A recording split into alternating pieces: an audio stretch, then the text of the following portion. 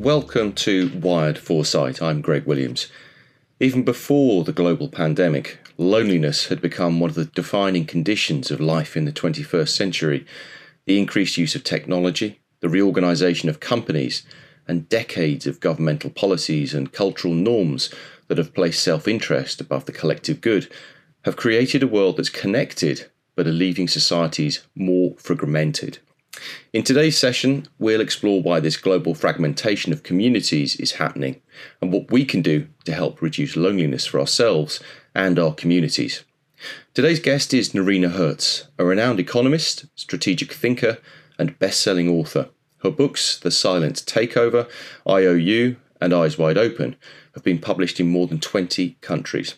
Her most recent book, The Lonely Century, combines a decade of research with first-hand reporting, taking us from isolated remote workers in London during lockdown to nursing home residents knitting bonnets for their robot caregivers in Japan, and offers a vision for how we can heal fractured communities and restore connection in our lives. If you're enjoying this series, please do give us a 5-star review wherever you get your podcasts. Thank you. It really does help us to grow the Wired community. Now, on to the conversation with Nerina Hertz. Nerina, welcome. Great to have you here. Great to be with you. So, as I said, you've written books about economics, about globalization, about decision-making. What prompted you to write a book about loneliness? Yeah, it's not the most obvious topic for an economist, is it? It was really three distinct things that happened to me in a very short period. The first was my students. I realized, or I observed, that increasing numbers of my students, this is about 4 years ago now, were coming into my office and in office hours confiding in me that they were feeling lonely and isolated. And this was not something that I had seen, at least to such a degree, in the past. And I'd been teaching at university for around 20 years. So I noted it and I thought, what's going on here? At the same time, in my academic research, I was researching the rise of right-wing populism across the globe. And as I started interviewing right-wing populist voters and hearing their testimonies, one thing that kept on coming across time and time again was how lonely they felt. Lonely in the sense of not having friends and having limited support networks, but also lonely in the sense of feeling invisible, unseen, unheard. And I thought, okay, loneliness with right-wing populist voters, loneliness perhaps affecting the kind of democracies in which we're living in, and loneliness clearly also affecting a generation who hitherto I hadn't really thought of as the lonely generation. I'd thought perhaps of elderly people as being the loneliest. And then the third reason was why I decided to really dig into this phenomenon was because I'd bought an Alexa. And apologies in advance if you have one and she's now going to get active. But I observed how I was interacting with my Alexa and how attached I quickly became to this little object that sits in my kitchen. And it got me thinking about what I came to call the loneliness economy, an entire economy made up of goods and services, really designed to deliver connection. And something that even before the pandemic was nascent and rising. And since the pandemic has, of course, massively accelerated, and I argue will continue to do so. So it was these three very, very distinct areas that made me think this is a subject I really want to dig into. And as I started to look at the data, I was really struck by how profound loneliness was, with 1 in 5 adults saying that they felt lonely often or all of the time, with 1 in 5 millennials saying that they didn't have a single friend at all, with 40% of office workers saying that they felt lonely at work, with 3 in 5 18 to 24-year-olds saying that they felt lonely always or often. And as I started looking at this data, I realized that we were really in the midst of a global loneliness crisis, a crisis that was affecting our health, our wealth, and the state of our democracy. And that's why I wanted to really dig into it. And of course, it's a phenomenon which was already bad before the pandemic, but all the data is clear on this. It's significantly worse today. Yeah, the data in the book is really compelling, and the research in the book really does sort of prove the point that you're making in terms of like just the scale of this problem. But I'm also intrigued because there's a lot of reporting that you've done as well. And I'd love if you could talk just a little bit about some of the people that you encountered along the way and tell some of those stories. Yeah, so it was. I really, this book is full of academic research and really kind of best practice academic research, but it also is full of journalism and first-hand journalism. And I crisscrossed the globe, meeting people who were lonely and also experiencing some of the products that the loneliness economy delivers. And one such product was Brittany. Brittany was a young woman who I rented in New York for a few hours. I learned that you can rent friends. And there's actually a website where I found Brittany, which has over 620,000 friends to rent on it. Wow. And I was a bit worried before I rented her. Was this covert speak for something untoward? But it wasn't. And I met her downtown Manhattan. We drank matcha tea together. We went to a bookstore together. We went to a clothes store together and tried on hats and sunglasses. And it wasn't like being with an old friend, but when you meet a new friend and someone new and you're kind of vibing with them and it feels really fun, well, that's what it felt like. I mean, afterwards, of course, when I reflected upon it, I thought, well, no wonder it felt good because she was laughing at all my jokes. She seemed to be so fascinated by everything I was saying. But at the time, I really didn't think of that. It's amazing the stories we tell ourselves, but until we're in the clothes store and she turns around to me and she says, time's up, that'll be $140, please. Wow. But what was interesting, Greg, was when I asked her who rented her, typically, she said it was typically 30 to 40-year-old professionals, women as well as men, people working predominantly in tech, finance, and consulting, typically people who had moved to Manhattan, didn't have a support network there, didn't have a friendship network, were working very long hours and just didn't have someone to go to a movie with or go and have a cup of coffee with at the weekend, and decided to rent a friend. So that was just one of the people who I met in my journey. I also I was interested in, and it's something, of course, that Wired is very interested in, and its readers. I was very interested in understanding better this evolving future in which robots are going to play ever greater lives, not only as our friends, but also as our co-workers. And to that end, I went to California and met Flippy, who's the world's first burger flipping chef. And so I was in this fast food joint hanging out with Flippy, who in many ways is really the ideal employee because he doesn't need a vacation. He never needs time off. He always uses the correct spatula for raw meat and cooked meat.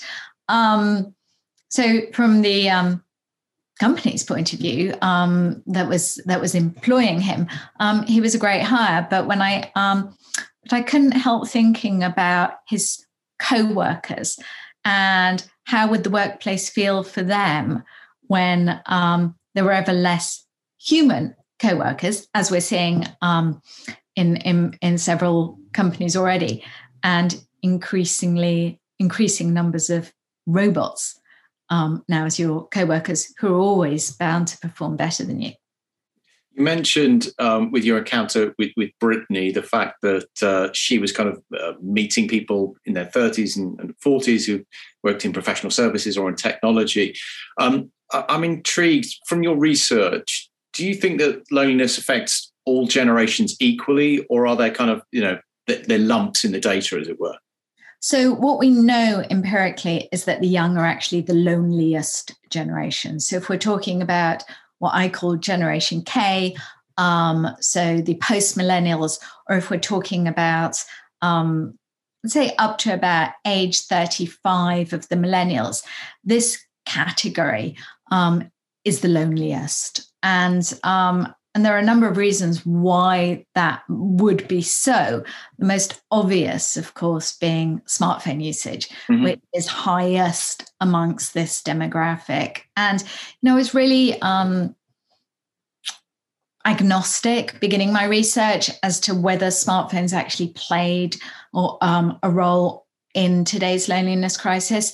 But I've come away from the research feeling, very clear that they do. And in fact, there was fascinating research done at Stanford in 2019, where they had 1,500 students charged with using Facebook as usual and 1,500 charged with deleting Facebook for 2 months. And they tracked what happened to the students. So it was a real gold standard of a study. And what they found unambiguously was that the students who went off Facebook were significantly less lonely and significantly happier too. And do you think that correlation between social media use and loneliness is something that we can combat just by not being on social media, not spending so much time on our phones? Or is there something more kind of profound and fundamental going on in people's lives at the moment, do you think? Yeah, I mean, the reality is we all know by now that social media platforms are designed to be addictive, like slot machines. And so it's actually, even though I do try and restrict my social media usage, and I do try and take a digital Sabbath, 1 day a week, stay offline, and I do try and put my phone in a basket in the evenings, I actually feel myself reaching out for my device. I think when it comes to children, that's where I'm particularly concerned. When children are forming their sense of self on the basis of how many likes they have and how many follows they have, and whether people are seeing their posts and whether they're being excluded from social media and that is going on to a considerable degree. I mean, I have poignant stories in my book of teenagers who I interviewed, people like 14-year-old Peter, who told me about how he would post on Instagram and then be waiting, hoping for somebody to like one of his posts, and when they didn't, just berating himself and feeling so invisible, and saying, what am I doing wrong? So I think when it comes to children, in the same way that tobacco is regulated, I think we should look at social media companies as the tobacco companies of the 21st century and regulate them accordingly. And there are clear moves going on that front in the United Kingdom with the new legislation that was announced in the Queen's speech. But it's not just about social media. This problem is about the fact why we're so lonely today is because we do less with other people than in the past. We're less likely to go to church. We're less likely to be members of trade unions. We're less likely to go to parent-teacher association meetings. That's part of the problem, for sure. It is partly technology, not only social media, but our increasing decision to lead what I call a contactless life. So this was something, of course, we saw before the pandemic. So, choosing to order your food on Deliveroo rather than go to a cafe, ordering your food on Ocado rather than going to the supermarket, Amazon rather than going to your local bookstore. Of course, the pandemic, as we know, has massively accelerated this race to contactless. And what is clear from research is that we need face-to-face interactions if we are to feel connected to others. And even a 30-second exchange with a barista in a local cafe makes us feel significantly more connected. So it's partly to do with the choices we make, and it's partly to do with our mindset, really over the past few decades, what we might think of as a neoliberal mindset that has taken hold, where we've increasingly come to see ourselves as competitors rather than collaborators, as takers rather than givers, as hustlers rather than helpers, a kind of me first, me focused mindset, which inevitably was going to beget a lonelier world. And we even see this in pop song lyrics, Greg, which since the 1980s have become steadily more individualistic, with words like we, us, and our supplanted by words like I, me, myself. So lots of factors combined. That's super interesting. I love that data point. I mean, really, would you trace this back then to what, the 80s, the Reagan Thatcher sort of era, where, you know, no such thing as society, only individuals? Have we kind of constructed this almost, you know, in that kind of macro sense? Yeah, I mean, loneliness clearly does have structural drivers, which kind of our ideological mindset clearly plays a part, as to do the economic outcomes under neoliberalism, which, as we've seen, have exacerbated wealth and inequality gaps. Everyone can be lonely, rich or poor, but we do know that loneliness is more likely if you are unemployed or if you are on a relatively low income. But so it's partly to do with you know, this kind of ideological construct, but it's also partly to do with choices made post 2008, since the financial crisis, in particular, the decision, and this is something we see all across the world, the decision to really massively, radically underfund what we might think of as the infrastructure of community, public libraries, public parks, youth clubs, day centres, community centres, elderly day centres. You know, people need physical spaces to be together if they are to feel connected, and also if we are as a society to be able to come together again. Yeah, in the United Kingdom in 2019, 130 public libraries were closed down, for example, just in that year. So, you know, there's decisions that governments have made. There are choices we've made as individuals. And of course, the workplace has been an incredibly lonely place for many employees, even before the pandemic. As I said, 40% of office workers were feeling lonely. And do you think that loneliness is the workplace loneliness? I was going to kind of get into that a little bit. Is that driven by the individuality that we're championing, and the, I guess, referring back to the question that I just asked, or is that also related to technology? So the fact that we have all these kind of collaborative platforms now that we can communicate on, whether that's Slack or email or Zoom, as you know, we're talking to each other today. Is technology playing a part, or is there something else going on here? Just more about the kind of work we do and the way that it means that we're not in contact with each other any longer. Yeah, I think it's a few factors at play for why the workplace became so lonely.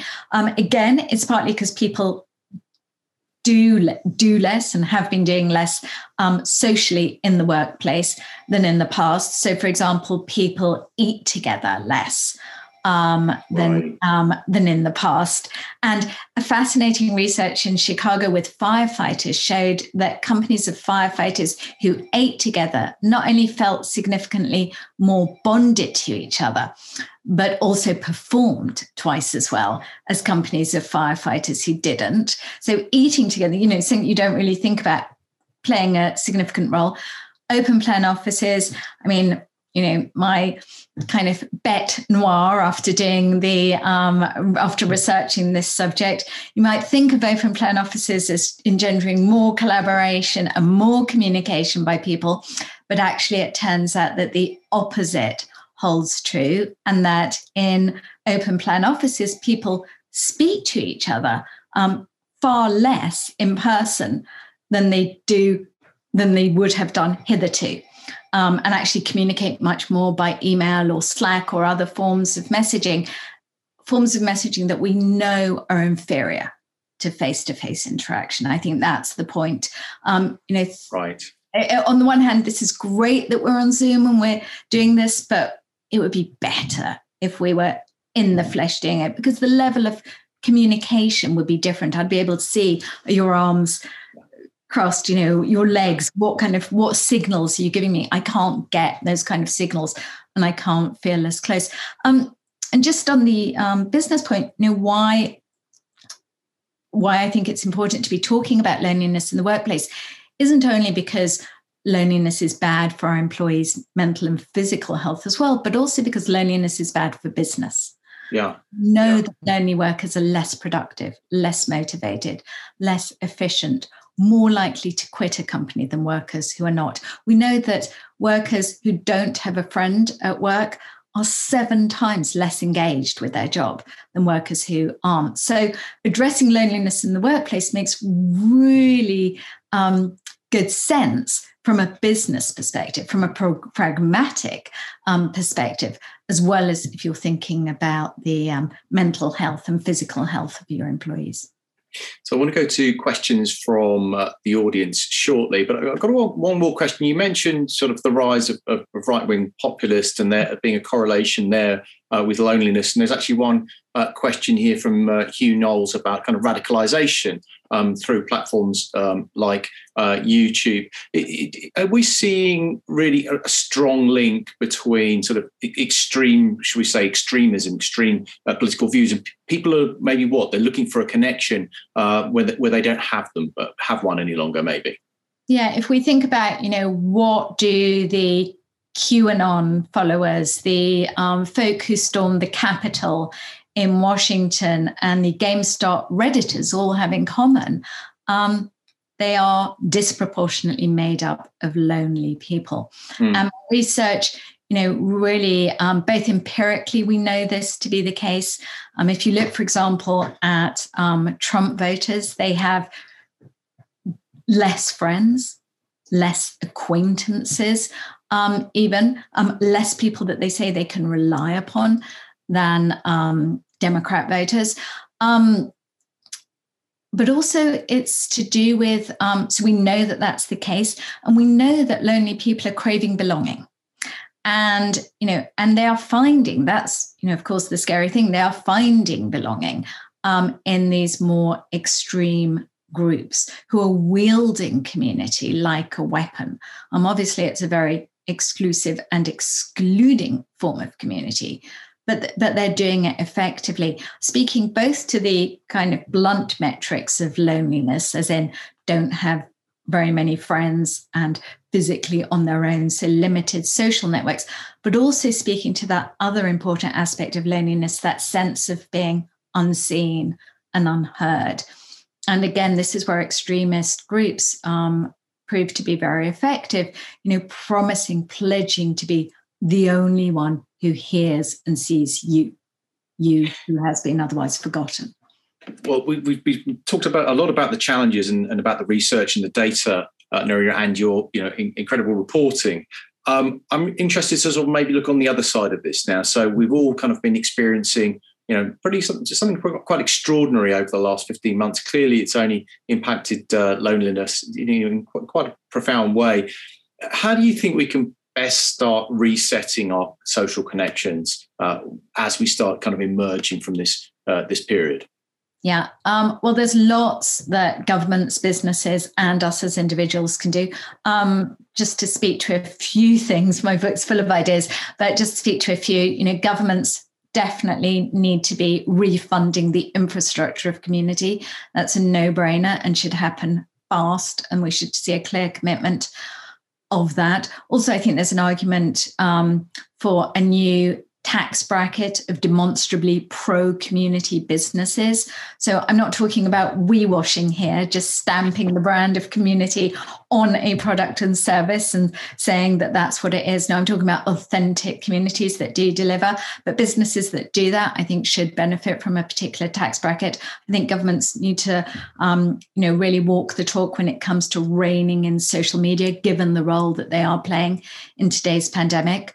When it comes to businesses, who are thinking about how do we reconnect our employees, especially after this past 16 months, some really practical things, encourage and help your staff to eat together and also take breaks together. We know from research that when employees take breaks at the same time of day, that makes a difference. If you are adopting some sort of hybrid work situation, I would really advise getting your staff to be in the office on the same day as each other, because then you also don't create this second-class citizen situation, which you can do when some people are at home and some people are at the office. I think also actively championing qualities like kindness and helping each other and caring for each other in the workplace can go a really long way. This may seem airy fairy pie in the sky, but actually Cisco, the global tech company, they do this. They actually have a scheme whereby anyone up or down the company can nominate anyone else in the company who's been particularly kind or helpful for a cash reward of up to $10,000 for being kind or helpful.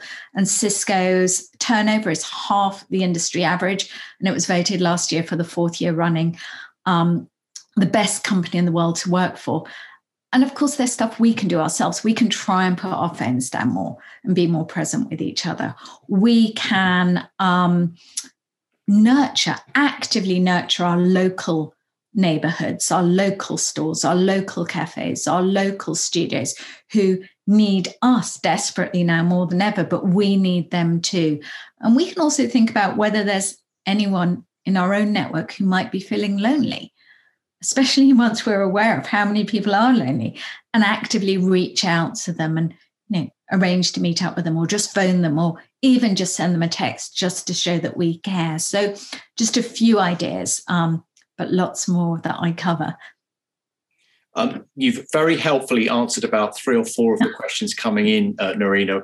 There are a lot of questions about the workplace and work and distributed workplace and how we can kind of combat loneliness as we come back into the office. So thank you for that. There was one question from an attendee, and it was related back to social media.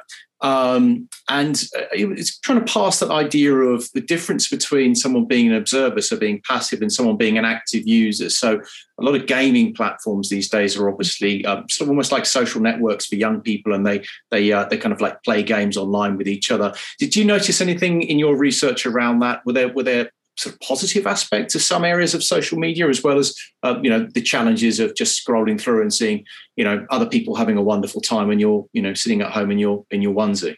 Yeah, I think that's a really great question, and it is useful to be more granular when we're talking about this. And I think amongst gamers, you often do see actually a really kind of real sense of community. There was actually a very moving story of a young boy who unfortunately died, who had a form of cancer, and all these people showed up at his funeral who he had never actually met in person, but had been his friends through gaming. So, there can be real connections that way. And one of the fascinating things I've been looking at during the pandemic is how people's innate craving for togetherness, in some cases, migrated successfully or relatively successfully to the virtual realm. And I'm thinking, for example, of the 15.5 million people who attended Travis Scott's gig on Fortnite during the pandemic. So, I do think there are platforms and there are ways. I'm not anti-technology at all. And actually, I'm excited about what entrepreneurs can do with technology to be part of the solution, for sure. But when it comes to social media per se, which is essentially designed to amplify hate and exacerbate divides and make us believe that others are more popular than ourselves, when it comes to social media, that's where I have the problem.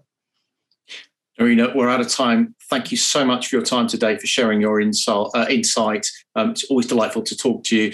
If you haven't read Nerina's book, The Lonely Century, please do go ahead and order a copy. Highly recommended. Some really thoughtful, insightful reporting and research on what's clearly a very, very important topic. If you enjoyed the session, please do check out the rest of the Wired Foresight series, which includes discussions with the Associate Professor in Philosophy at the Institute of Ethics in AI, Carissa Veiz, on the power of privacy, Ipsos Mori's CEO Ben Page on what life could look like in 2025, and Sana Karangani on the AI roadmap. All are available at wired.co.uk. A final thank you to Nerina for joining us today. Fascinating session. Thank you for joining us. Thank you for your questions. Apologies if we haven't had time to get to them. Thank you, and we'll see you all again soon. Take care.